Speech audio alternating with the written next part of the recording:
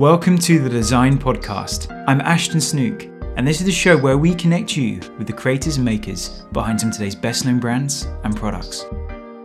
Today, we're joined by Neill Furmston, a dear colleague of mine and Global Creative Director at Vodafone Smart Tech. Neill's career spans just under 3 decades, in which he has spent time working with world-renowned brands such as Land Rover, Google, Unilever, Dyson, amongst many others. In this episode, we unpack Neill's journey from his very first gig to founding his own agency, Itchy, and his move from 20 plus years in agency to being our in-house creative director at Smart Tech. We also spend time reflecting on our joint experiences, what a creative director means in the modern world, and we also expand on what we're creating together at Smart Tech. Let's get into it.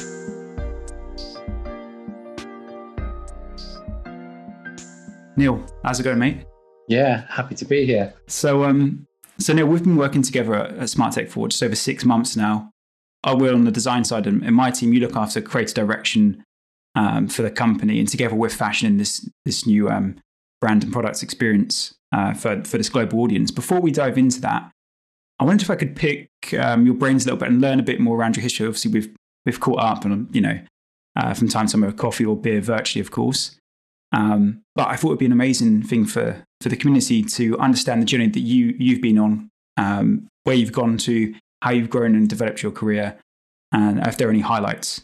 And I'm sure we'll probably end up with tons of rabbit holes. But you've been doing creative design in field for around 30 years now? Yeah, not far off that.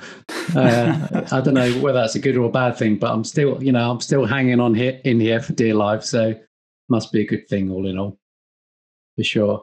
So, yeah, I guess you could say my intro into the creative world has been relatively traditional, albeit sometimes through unorthodox channels at times. So I started off in the music industry and the video games industry, which in many ways is a complete and utter playground for creativity, where often most of the rules are broken.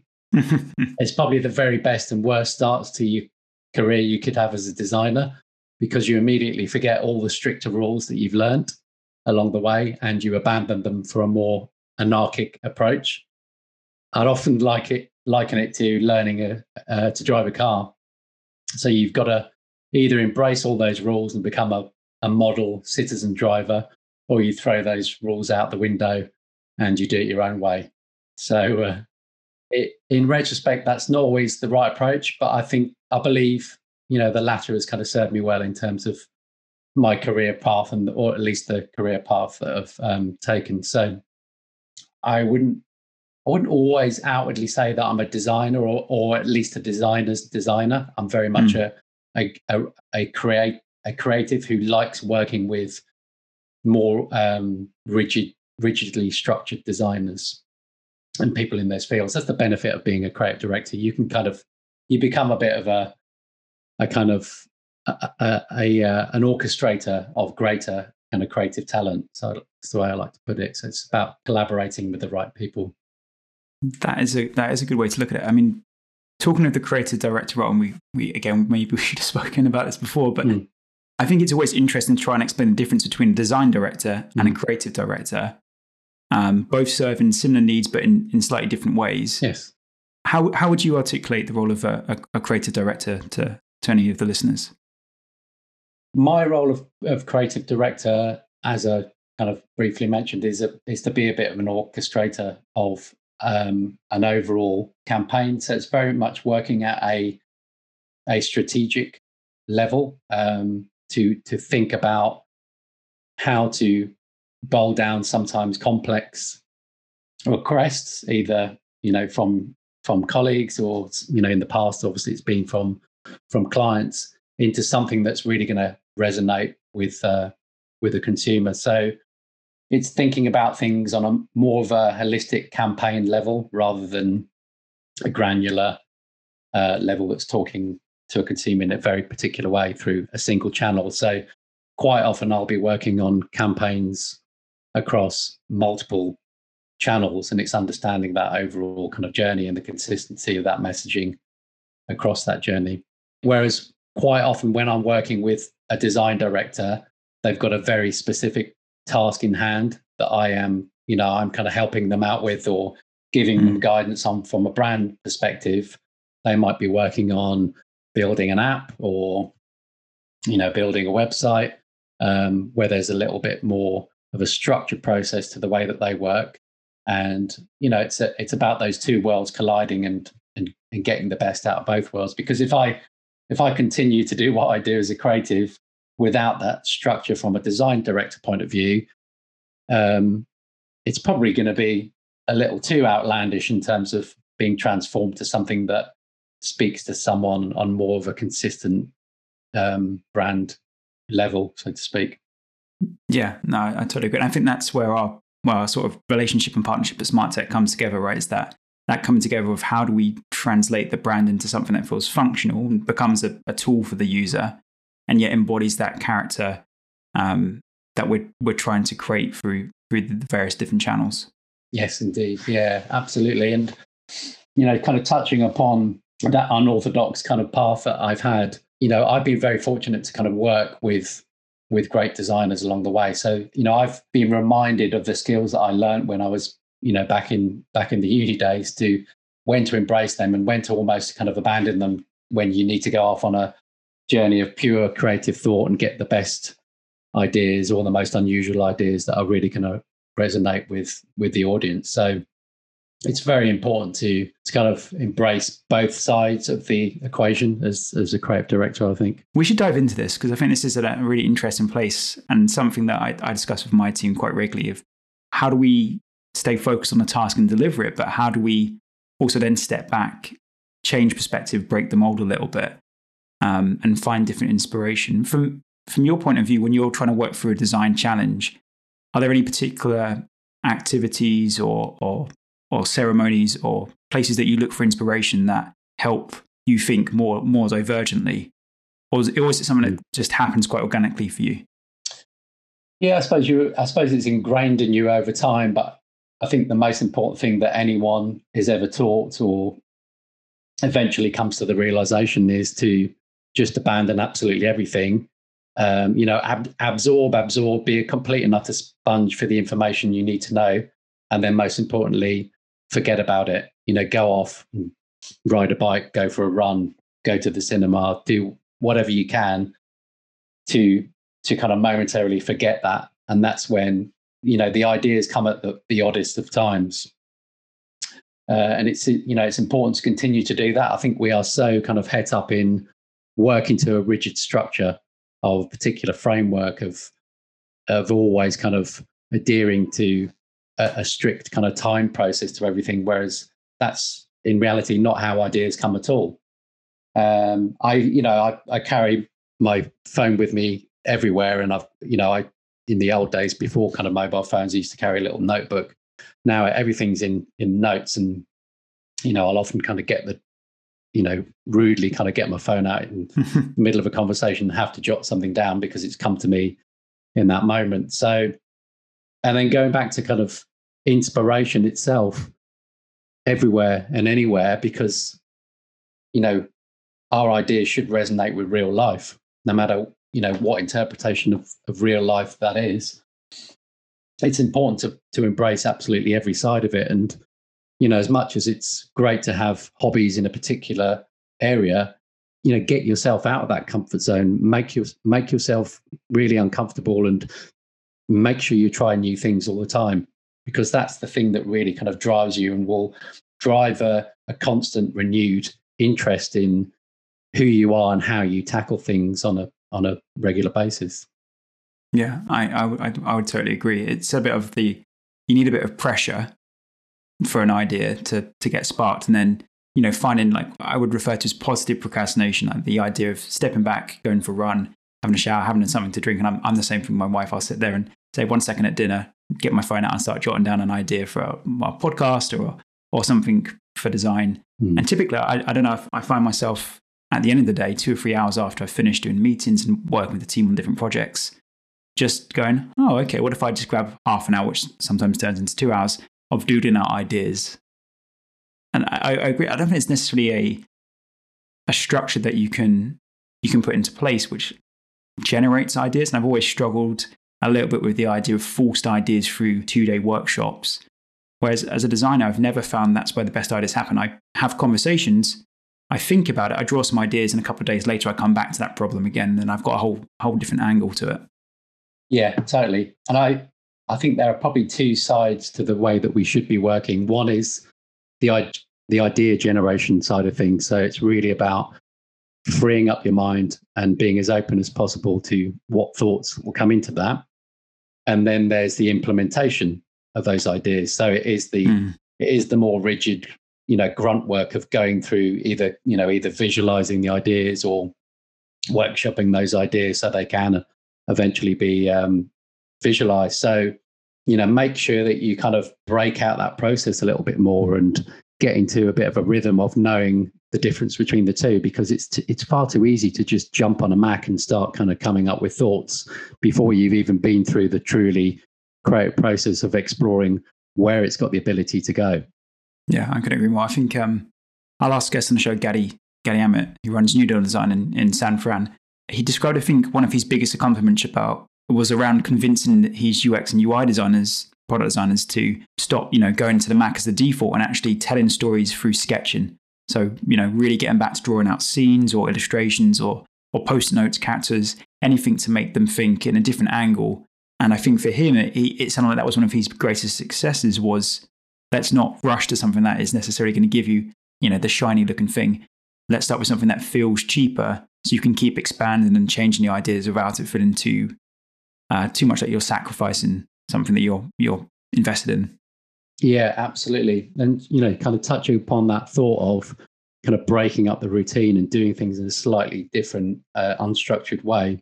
There's a great book on editing, so video editing, called In the Blink of an Eye. And one of the chapters is all about, doing things from a completely different angle, even literally kind of don't sit in your chair, stand up and edit, and you'll see things in a different way.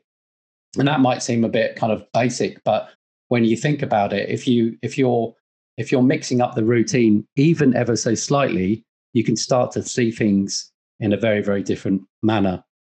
So it's important to kind of, embrace the different side of things. And as I say, get outside of that comfort zone as much as possible. Mm-hmm. Yeah, I couldn't agree more. We've gone way off from where I thought we were going to go with this conversation, but this is good. This is yeah. I still need to tell you about my potted history. I think we literally stopped on. We stopped on that and gone down this route, but it's been good. Well, let's loop back to that. I'm sure we can come back into this. So yeah, one of the things that I observed, I was going through your CV and looking at LinkedIn, etc., and your website. Well, I've been doing, since before I joined the company, actually getting to know colleagues, etc. But anyway, recently, and I came across you were at Definition Design Partnership. Yes. And am I right in thinking that you were in this group, you were doing something obviously quite extraordinary, and you were recognised by the client and then asked to become a junior partner and creative director in that role? But was that one of your first roles, and then there was something that they saw, and boom, you were moving up? Yeah, so that was the very first role. So yeah, I started off in music industry with a bit of video games work as well, and yeah, it was weird. So kind of jumping into that, it was a junior designer job. I had a client who was a big fan of my work, and one day he kind of simply remarked to the agency owners they'd better make me an offer to ensure I stuck around. So fast forward to a few months later, and they made me a junior partner in the company. I think I was maybe 23 at the time. So I've been working there a couple of years maybe. And oddly enough, the little kind of side story, the client that kind of was a big fan of my work, the first time he ever came in to see me or to work with me on a project I was working on, he picked up the work and ripped it up in front of me and the owners and said, what the hell is this? Actually, that wasn't the language you used, but that's what he said. Okay. He didn't understand my work. I think it was a bit avant-garde for him. eventually he became one of my biggest kind of advocates for my work and understood its place in the modern world. So eventually I became junior partner, and then fast forward to a few years later, I found myself as not just junior partner, but creative director and part owner of the very first agency I stepped into. So, as a young designer, you can't say no to that. True. But of course, eventually I realized I'd done it all completely the wrong way around. And a few years later, I think I've been there for about 7 years eventually, and then we parted ways, and I joined a larger agency with the leverage of bringing some contacts with me. So that kind of, that paved my way for working in slightly larger organizations with a bit more structure, where I didn't have to do absolutely everything. I could concentrate on being a bit more of a creative director rather than being sat in, I don't know, finance meetings or whatever. So it was that format of continuing to join agencies and bring clients along, was great. I kind of did that and gained wider experience at more and more agencies. And then eventually I realized I should really be doing that myself again. I think I'd gained enough experience by then to go and co-found Itchy, the agency, in 2009. That was, and that kind of transformed everything in terms of, all that experience making sense all of a sudden and being able to plow it into something that was truly kind of owned by myself. What was, rolling back to definition design partnership, when you say, you did things maybe the wrong way around, what does that mean for you? Do you feel like did you grow into a senior role too quickly? Was it something about staying more hands-on in the craft before managing the team? Yeah, but a combination of a few things, I guess. It was having to manage not just my own time, but junior designers at a young age is quite difficult, especially when they're pretty much the same age as you, and all of a sudden you're their boss. So there's that side of things, and also going back to that thought about doing things in a slightly unorthodox way, feeling like I hadn't really learnt my trade and my craft the proper way through other creative directors, because they were the guys I was working with weren't necessarily pure as kind of designers, where they had the skills to kind of teach me, to kind of pass down to me. One of the guys was an ex kind of progressive rock musician who just happened to have lots of contracts in the music industry and started a design agency designing record sleeves. Wow. That was pretty much it. But then when they realized what my kind of talents were, that's when the work started to kind of broaden out into other areas. So eventually we were working for the likes of Silverstone Grand Prix Circuit, Penguin Books, lots of clients in the video games industry as well. So I was bringing a little bit more of that sensibility for design, but at the same time, I wasn't necessarily kind of building on top of that from experts in the design field. It was still very much kind of an anarchic process in terms of the way that I approached the work. Yeah. So going to the next agency after that, it was very much a case of, I can see that there are some people here that I can learn off of, in terms of how you communicate with an audience and you do it on a more strategic level. So it was great to work with, either people who are from slightly different backgrounds or brand strategists. I felt like I learned so much about brand strategy from one particular guy, John, who used to head up kind of the brand for Orange Mobile back in the day. And that was a turning point in my career, where once I went to, again, found an agency in the future, I was able to not just wear that creative director hat, but really truly wear the strategist hat as well, and make sense of things and speak to marketing directors on a level where it wasn't just about selling in the creative idea. It was selling in the resonance and the power of that idea to speak to consumers in the right way. Yeah, and so that was it. John? Would you say that John was almost like you were actively looking for almost like a mentorship relationship with colleagues at that point? Yeah, exactly. Yeah. Well and truly, I think, we used to have lots of conversations outside of work as well. And I was just keen to know absolutely everything that he'd learned. And I didn't want to become a strategist necessarily, but I felt like it was such a powerful part of my job to try and at least understand that process and implement it into my work. So he was a huge fan, and one of his mentors was a guy called Martin Neumeier, who's written a number of books on the subject of brand strategy. The Brand Gap is one of them, and When the World Zag. You might be familiar with these titles. I've heard them, yeah. Yeah. So they're little Bibles, they're little pocketbooks for, just lessons that we need to continue to go back to again and again.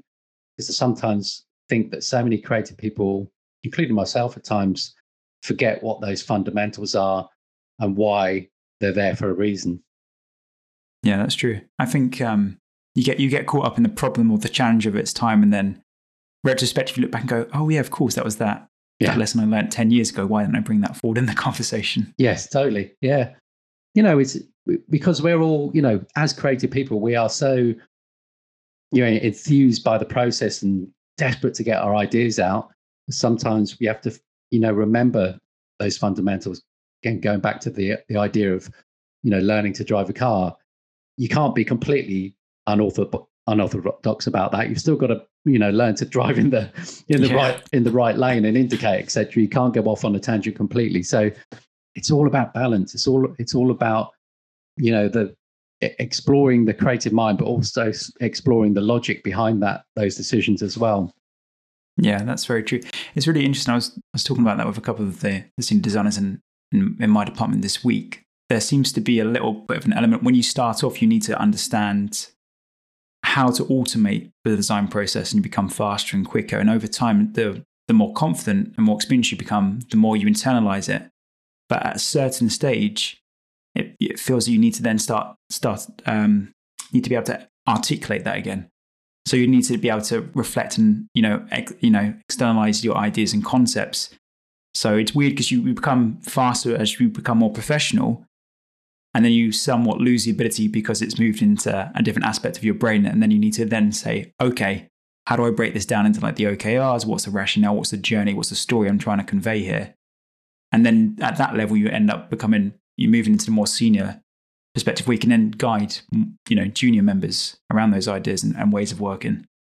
Yeah, absolutely. And, I think a lot of that comes intuitively over time. You try and explain your process sometimes, and I think it's sometimes quite difficult to understand how you've got to be the way you are. That's that just kind of gets ingrained in you over time, really. Yeah, I think it's nice sometimes to be forced to break down your process to become that mentor and understand if I were to bump into my 20-year-old self, what would I tell them? What were the fundamental kind of principles and guidelines would I give my 20-year-old self to make myself even kind of better? And it's good to kind of to understand your own process, to dissect it a little bit more, and being able to transfer that into some very, very simple guidelines for any kind of junior designers or even senior designers who need some guidance from time to time. So I think it's just something that happens with age and experience, really. So I'm grateful at least I've got that on my side these days. Yeah, no, it's very true. It is kind of challenging to go through the process. The thing is, I find with design, there are certain things around the process of how we generate ideas and how we engage and how we deliver stuff on a technical level that I think is easier to explain. But a lot of it feels to me in some way quite organic. And I don't know if it is organic or it's just because I've internalized so much of that. But it often seems to me to come down to very simple, rules. Conversation, critically missed by so many people, not engaging with stakeholders and generating ideas with, multiple people. To me, feels very obvious. But if I was to look back retrospectively, when I started, when I was at college and university doing design, and then I got into industry, I probably wasn't doing that much of quote unquote networking or stakeholder management. And I think that conversation is probably a big starter to keeping a project, one kicking it off, two keeping it on track, and three actually generating the ideas. Which now, when I talk to people about it, and I done a couple of podcasts on the other end of the interview and tried to talk through this, a lot of it just seems really obvious. Engage people, have conversations, treat people as you want to be treated if you were listening to that feedback. But perhaps these things that feel obvious to us now are not so much when you're starting off in the space. Yeah, and I suppose when you're younger, you are probably a little bit more of a sponge. You're probably a lot more kind of open-minded to naturally have those conversations or get into situations where you are not necessarily speaking to the same people day in, day out. You're exploring who you are as a young person. So naturally you're going to go on a bit of a journey there. So that's why I think the older you get as a creative, the more you need to kind of force yourself to get into those situations where you aren't speaking to the same people. You're not having the same conversation over and over again. Keep it fresh. Very important to kind of force yourself. I think that I've just realized I've been talking about the same thing again and again, and that idea that I have to remind myself to get myself out of that comfort zone. I suppose that's one of the guiding principles that I'd give my 20-year-old self. Make sure you do that. And I'd probably answer back, well, I'm doing that at the moment. I'm going to so-and-so club tonight. I've never been to, whatever, So there's part of that, but it's maybe it's more about my 20-year-old self fast forwarding and reminding my older self to keep it fresh and mix it up a bit. Yeah, that's true. And I think that's probably where, actually in the design process now, what we're embodying at Smart Tech is this idea when we're coming up with, product directions or creative direction or brand direction, whatever it will be. It's why it's so valuable for us to be speaking with customers or potential customers on such a regular basis, because it's, from our point of view, from a creative angle, it's really about keeping those ideas fresh and making sure that we're getting different perspectives. And it's not just the bubble of what we create. It's, what the heck does everyone else think about this in the world? Yeah, well, I think it's far too easy to work in a very siloed situation. I find that, especially having worked on the agency side, far too many times those ideas are generated because you think they're going to win awards, not necessarily resonate with the consumer. So not always, admittedly, but there have been circumstances where everything is a little too kind of Shoreditch central in terms of those ideas that are being generated, to the point where it becomes too much of a cliche and it's too much of an obvious thing to do, where you're almost kind of solely selling in that product or that brand to other creative people and not looking outside of that. We have to remember, if you go outside of London or even the southeast, there are other parts of the UK which are very, very different and a lot more kind of diverse than what we think is going on in London. We always think of London as this kind of melting pot, but unfortunately within this melting pot, everyone gets molded into a similar mindset and type of person. I think regardless of what individual kind of tribes they're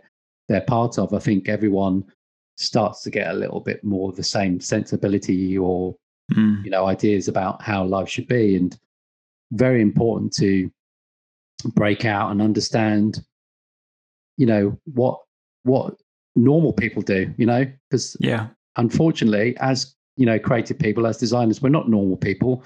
We are people that obsess over the most minute of details, which isn't normal at all as far as I'm concerned. It's it's almost like being struck by, not necessarily, I wouldn't call it an illness, but it's like being struck by a very particular set of rules or a very particular mindset which you can't get out of. It's a very particular mindset. As a creative director, I'm almost kind of forced to be highly critical of everything that comes onto my desk through email, etc. It's my job to digest that, dissect it, and understand, is it right for the job in hand? And quite often, it doesn't matter how wonderful the creative is or the marketing person is that I'm working with. As an experienced creative director, I'll look at it and I'll immediately be able to kind of point out how it could become better. So that that critical eye gets ingrained in you, and it's the reason why I say you're kind of suppose you're burdened with that to a certain extent, is because that critical eye then infiltrates itself into the rest of your life. Whereas I'm probably far too critical of my children's homework. Right. If that art homework comes in, and I'll obviously put my kind of creative director hat on rather than my dad hat on, and start giving them a critique. It's very hard to get out of that mindset, and sometimes you have to remember you're just a dad here. You're not trying to be their teacher or their mentor. You're just trying to praise them for the fantastic work they've done. So yeah, I must admit I probably struggle with that a little bit at times. Yeah, I know what you mean. I think I drive my wife a bit nuts sometimes when I'm sat watching a film or an advert, and I'll just sit there and go spontaneously look at it and go, that type's not center aligned. Oh, that transition, what's going on there? Yeah. Do you do that as well with stuff? Yeah, I think in the early days of my career, I was probably a lot more relaxed, and I was absorbing everything for what it was. The problem, I suppose, is that kind of 10 years down the line from the start of my career, I started to get involved in more and more kind of moving image and film-based work, to the point where I wasn't just kind of wearing that creative director hat anymore. I was wearing an editor's hat. I always like to kind of learn a particular part of the trade by doing it as much, hands-on as much as possible. So in the early days of kind of cutting, video games, trailers and short films, I would literally sit in the cutting room with an editor and, learn absolutely everything, and then want to do it myself. So I, cut a few things in the past as well. I quite like that side of the trade. And then when you're ingrained in the hands-on process, you're so invested in that process yourself. That's where you become even more highly critical, because you understand the efforts that need to be done, the nuances that need to be made to make this the perfect kind of narrative flow throughout that piece of video or film or whatever. So yeah, unfortunately, I'll continue to do that. It's, again, I'd call it a burden, I think. It's very hard to enjoy things in the way that I say kind of normal people. I don't know whether normal even exists anymore for anybody, but I think it's very hard for me to appreciate in the way that people that don't do this for a living are able to experience a film, for sure. Yeah, I think that's true. And it's an interesting one because it's a burden, yet it's almost the blessing, right? Because I think this is what has given you, again, objectively looking at your career and what we're doing now, it has given you that edge to allow you to excel and actually, not only, be promoted up in various organizations, but found your own agency and then, move in house and run, this relatively big brand as well. So somewhat a double-edged sword, but also something, somewhat a bit of a miracle, I think. Yeah, well, I think everything, I'd like to think everything happens for a reason, for sure. Regardless of how unusual your path is, your career path is, absolutely everything. Had I not been through all the other kind of jobs that I've been through and the processes that I've been through in the past, I don't think I'd be where I am now. So, once, eventually I actually, people thought I was crazy, but I eventually left Itchy, the agency that I co-founded. And that was, an interesting kind of choice to make in itself, because I was producing some of the best work in my career, award-winning. We'd opened an office in Los Angeles as well as London. Everything was going really well, but something deep down inside me was stopping me from being even better. So I left. It probably didn't really help that I suppose I never really truly considered myself to be a gamer. So I work in the video games industry a lot. I think I was very good at pretending I was a good gamer, maybe. But then kind of fast forward to what I was doing after that, I was able to work with a much wider remit of clients. So I was working with Google, Unilever, Dyson, Chanel, Jaguar Land Rover, to name a few, including some lovely kind of purpose-driven campaigns. And then all of a sudden I get a call out the blue from Vodafone, asking me to come and head up their in-house creative studio for smart tech. And this is my first venture in-house, and something that I feel is incredibly rewarding, but wouldn't have happened had I not gone through that whole process with learning things in a slightly different way and and having a very, very broad remit in terms of the clients I was able to work with. So I've always been a massive kind of tech fan. So it's like a dream come true, really. Yeah, going in-house has got its own set of challenges, but its own set of very, very unique rewards. I'm in a very privileged position where I get to oversee the entire vision for that brand, and of course working with the likes of yourself and some other very, very talented people. But ultimately there's a lot of kind of pressure on my head to kind of get the vision for that brand right, and you don't get that if you're working in an agency. 1 minute you'll have a brief sent to you for a TV campaign or a social campaign or whatever, or experiential. But it's very, very rare. If I was working on agency side, I'd get to work on so many different touch points and be so truly invested in the vision for an overall brand. So yeah, it's incredible really in terms of what we've got the ability to do together. I mean, our journey is only really just in its infancy and just started, but we're already super excited. Obviously, we catch up on a regular basis, and we're already so excited about where it's got the possibility to go and where we're going to take this. So yeah, it's great to be at the start of the journey, really. Yeah, I couldn't agree more. We've done another complete route around going into Itchy in your whole career, but we've landed on smart tech. So I guess let's dive into it, because there's a ton we can talk about here. Yeah, I think you're right. I mean, I worked in startups and agency a little bit at the beginning of my career before going in-house. The challenge that I had was never being able to really get my teeth into that product and spend a lot of time understanding all the various nuances. In the last 4-5 years, it's been much more focused around like how do I understand every different angle and touch point so we can create this magical consistency across this. So it feels like one tone of voice, right? One identity. And I think would it be worth us trying to dive into that? I know that what we're trying to create at Smart Tech is a very consumer, people-orientated design culture. Mm. What does that look like in your mind? I know you and I have discussed this a little bit, but what does what does the ideal design culture look like, and what does that mean for any given brand or product company? Well, I think first and foremost, it's setting out some very, very clear principles for who you are and what you stand for.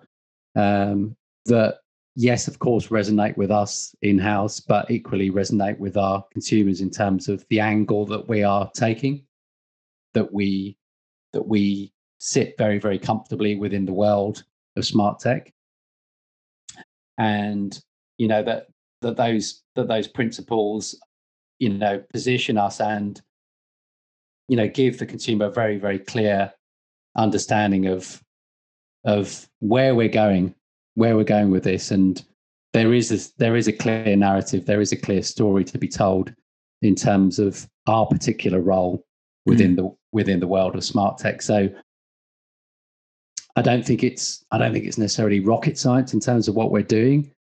However, when you're transforming yourself from being traditionally a telco kind of model into more of a tech-driven offering for Vodafone, then obviously you have to do things in a slightly different way that resonates with consumers through the right channels in the right style and tone. So it's about shifting perceptions. It's about making us desirable, and it's about having relevance in people's lives, but relevance in a way that our role as Vodafone still makes complete and utter sense of that.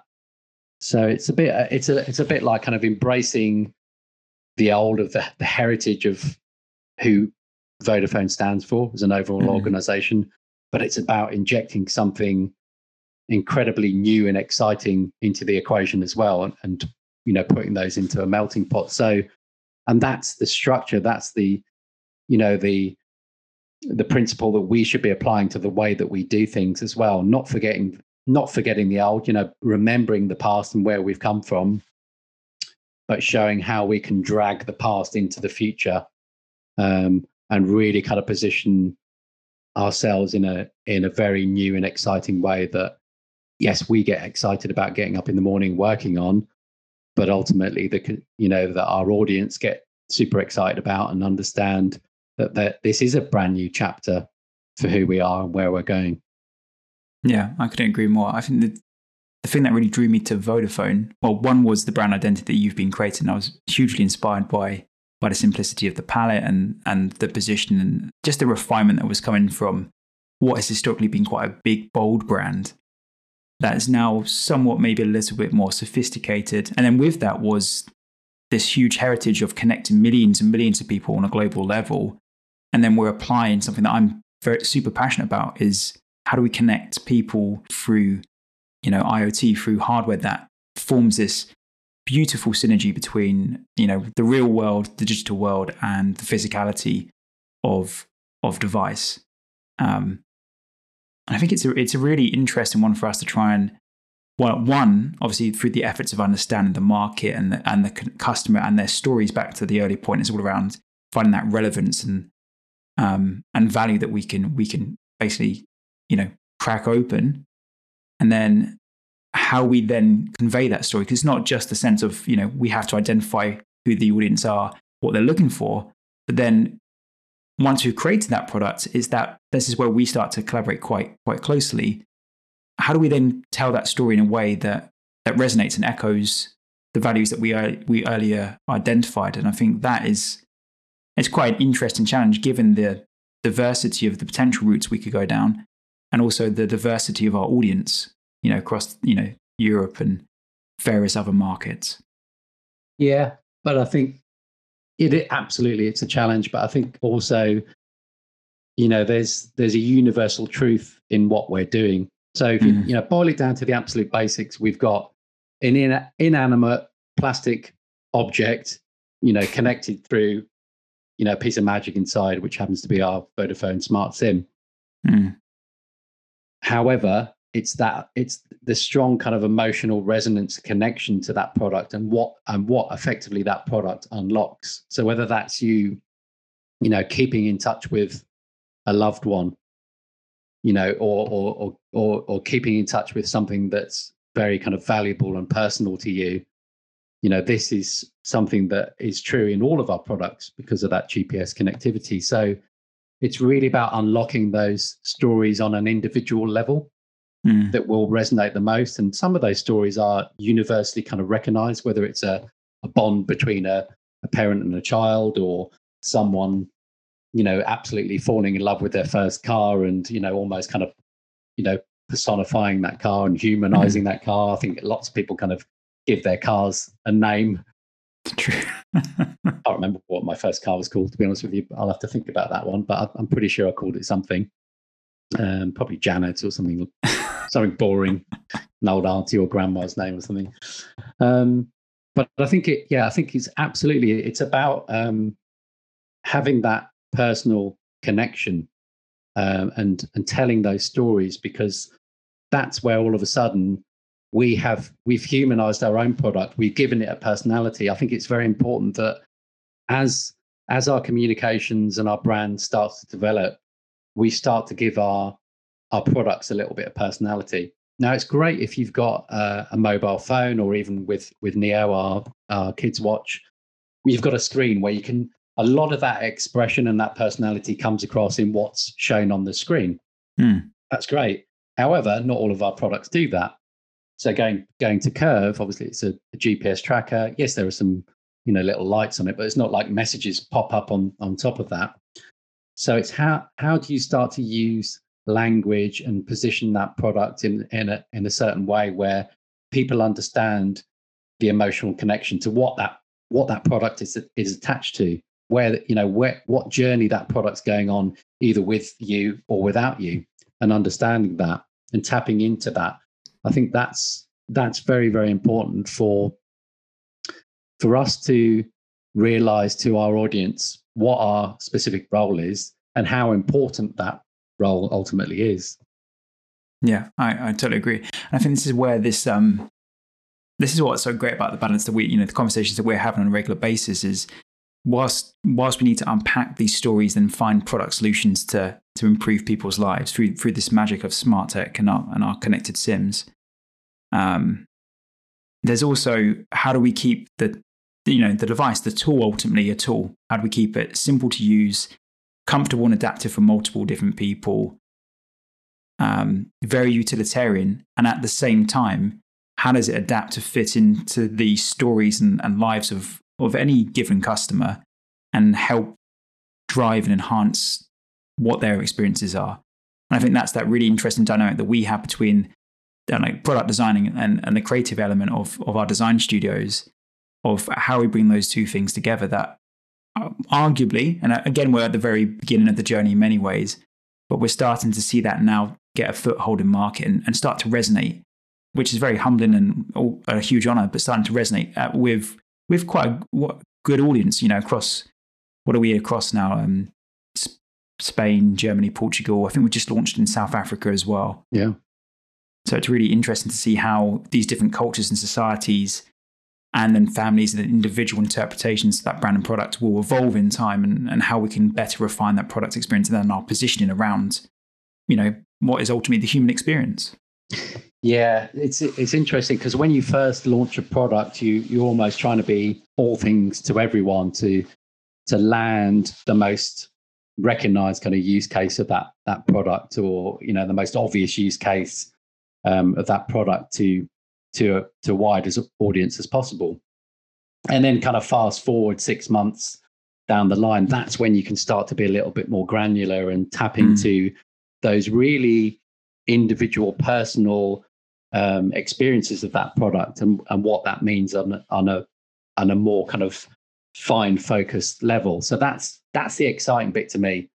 It's almost like the worst kind of brief in the world, being asked to do everything to everyone. You can't be kind of single-minded, but you've got to go through the processes of kind of launching that product and making people aware of the basic kind of functionality of the product. But what I'm working on this year specifically for things like Curve is really understanding how we start to tap into those individual stories and what that means on a very, very basic level for that individual. So hopefully we'll start to become very, very rounded in terms of what our overall user experience is and understanding of that product.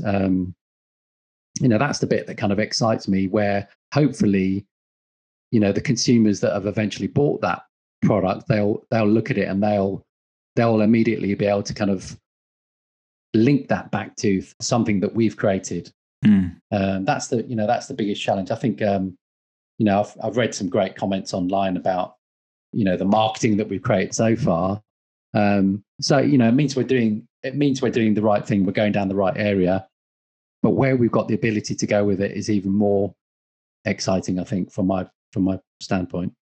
Yeah, I couldn't agree more. And I think it's, as you say, it's that maturing of the market understanding. We've got a great understanding of who our customers are today. But we're obviously, again, investing as you are on your side, and we with our colleague Kelly from Customer Insights. It's always that continue. How do we unpack more? How do we learn more about the audience? How do we learn more about the individual stories? And it's fascinating to see how product is adapted on use cases that we have never imagined before, and then is then evolving and growing as we learn about these new stories and ways of using a product, and whole new opportunities that we hadn't thought about 12 months ago are now starting to emerge as we think about the next 12 to 24 months. Yeah, totally. So prime example is Curve. Okay, so our first product in the Designer Connected range is Curve Smart GPS Tracker. And, the use cases that we were tapping into for launch were attaching it to your bag, your keys, etc. However, we've read stories about farmers putting it on all their cows to, keep track of those, or even, someone is putting them on lobsters or whatever. I did hear about the lobster one. That was was a fascinating story. So lobster theft must be rife in certain areas of wherever they were found. So yeah, it's just bizarre. I do love the idea of a farmer attaching them to the cows to make sure they're safe and sound at night or whatever, and they're back in the shed. So, there's nothing to say that further down the line we might kind of go out to the farming community and start selling our products more widely spread within those guys. Who knows? And that's the great thing about listening to the consumer, understanding what our product has become. And, we can suggest all we like what our product is and what it should be, but that stands for nothing, because at the end of the day, the audience will tell you what it is, what it stands for, from a brand perspective, from a product perspective, and where it should be going. And that should be the ultimate thing that dictates where we go with any of our products. Obviously, it's a little bit more clear cut for the likes of a kid's smartwatch. It is what it is. But for some of these more widespread and multi-use products, it's quite fascinating where that's got the ability to go, I think. Yeah, I couldn't agree more. It's really interesting to see how this will shape out and evolve in time. Yeah, I don't know. I wonder what other use cases we'll discover. I love the lobster story, though. Really made me smile when I came across that the other week. What an incredible use case. Yeah, exactly. Well, things, lots of things go roaming, don't they? So, is this ultimately it's about things that go on the move. So anything other than something that's locked down can go on the move at some point.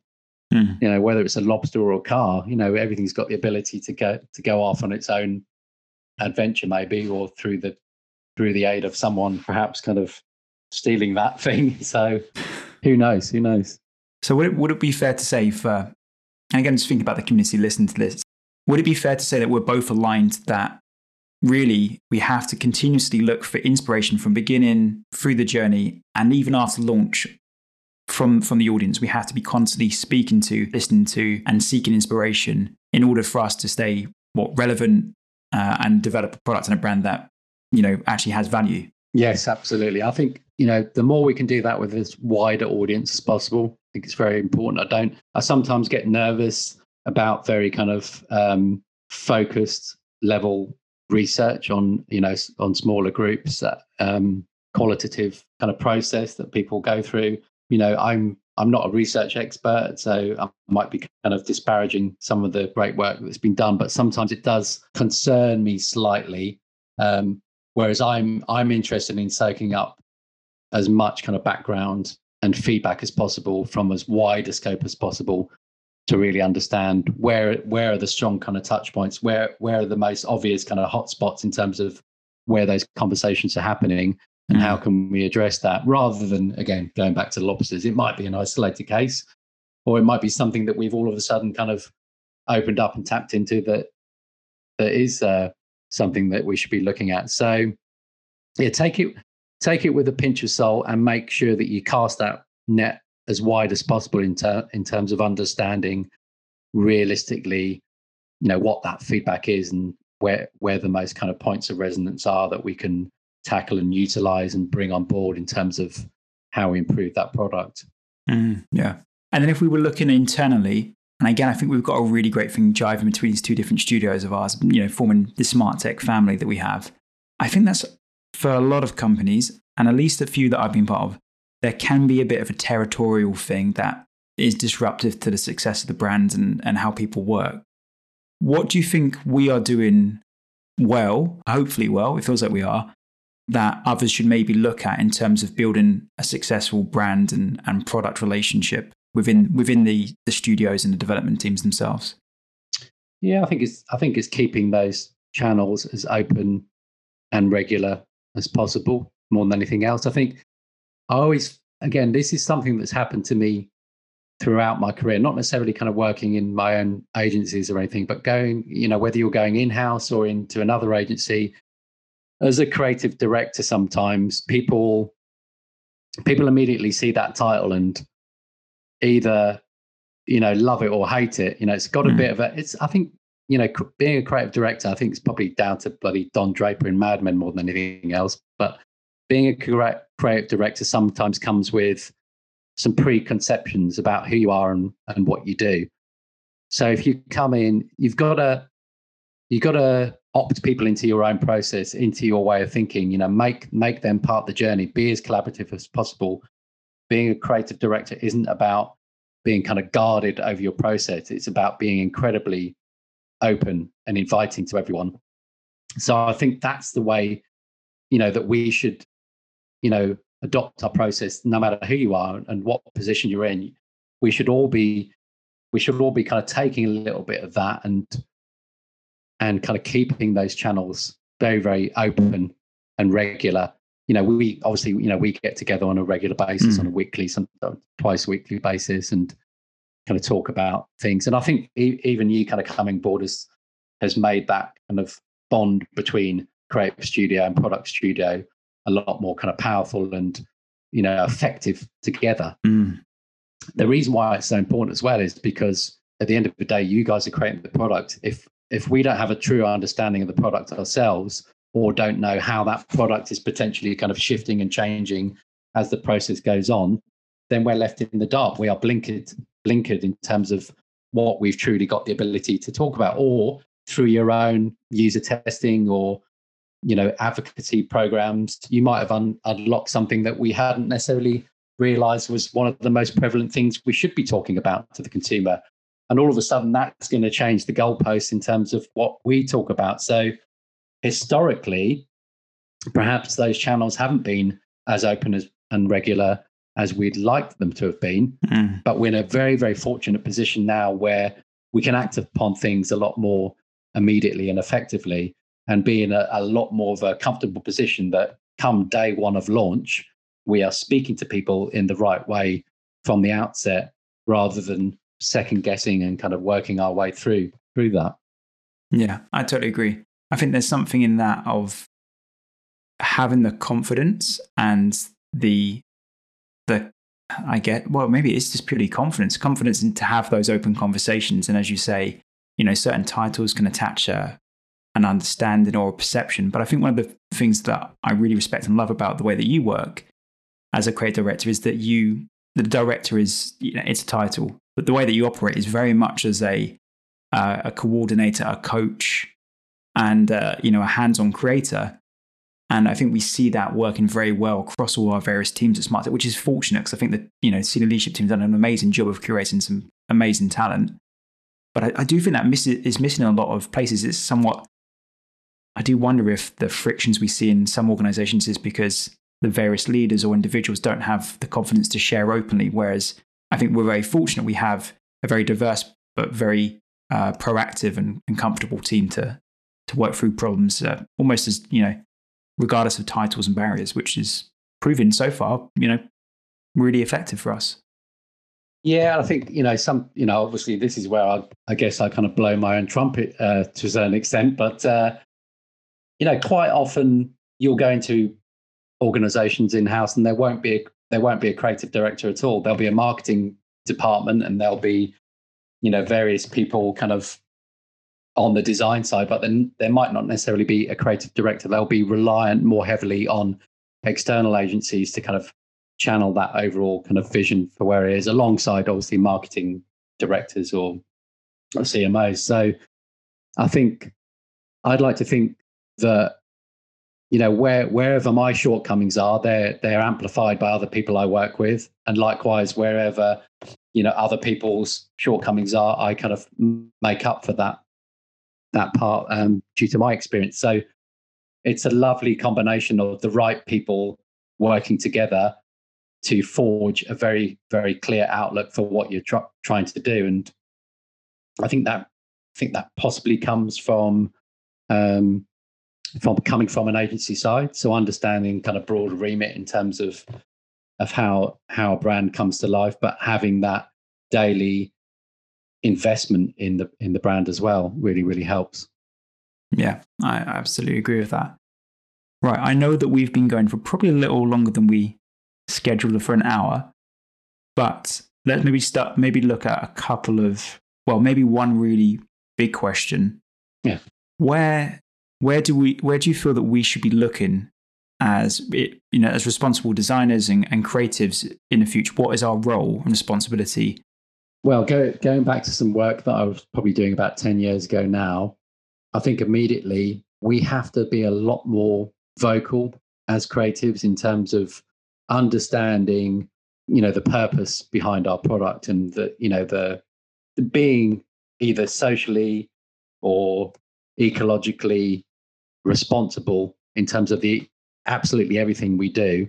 Unless we're vocal, then we're letting ourselves down, I think. We need to be part of that conversation, because I think a lot of the time, creative people will be the will be the driving force behind kind of pushing that. So maybe that might be some kind of piece of advice to myself to, at an earlier kind of point, to kind of look into, delving into the types of brands and products that I'm working on and understanding, is there a strong kind of purpose behind this?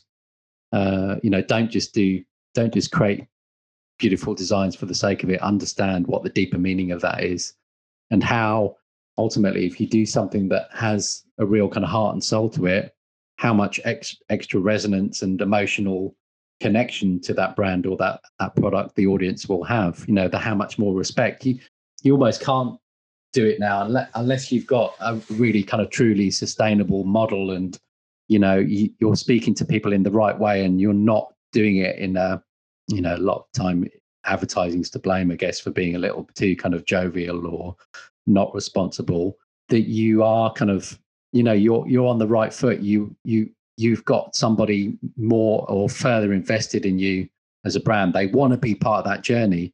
We have to go into things on a deeper level where that immediate gut reaction around that product and the reason why that product exists, and the entire ecosystem built around that product and everything that's kind of attached to that. If I'm reacting to that in such a positive way that it feels like it is totally and utterly should be part of my world, then we're off to such a better start. We're only going to do that by kind of looking inwardly and changing absolutely everything that we've got the power to do ourselves. And why, we can't, sit on our backsides and expect other people to do that for us. Someone's got to be the driving force for that. So we've got to open up the conversations. We're great people at communicating and articulating, what we love and what we absolutely hate. Going back to the conversation earlier about dissecting absolutely everything. Let's use the power of creative thought and open up those conversations and start challenging those conversations and those norms, because that's the only way things are ever going to change, I think. Yeah. I want to shout preach, but maybe it's too religious. I don't know. Maybe. Yeah. No, preach. I think that's very true. I couldn't have said it better myself. 100% agreed. I think this is why we get on well. Yeah. Very shared outlooks. Yeah. Well, Neill, I think that was a great place to wrap up. As always, a pleasure, real pleasure catching up, and great to unpick your history a little bit and then get into, our different perspectives on design and talk about what we're doing. So really appreciate you coming on the show. It's been awesome. No, thank you so much, Ash. It's been fantastic. And, as much as I like to talk, I'm not sure I like to talk in front of the microphone. So you've got me out of my comfort zone, which is obviously a proof point for doing things in the right way. So yeah, thank you very much. No, I appreciate it. Thanks for taking the time, mate. Really appreciate it. Cheers. And that's it for this episode. If you'd like to learn more, head over to designpodcast.co. And if you'd like to support us, please share the episode with friends and family, or support us on patreon.com/thedesignpodcast. Take care, guys.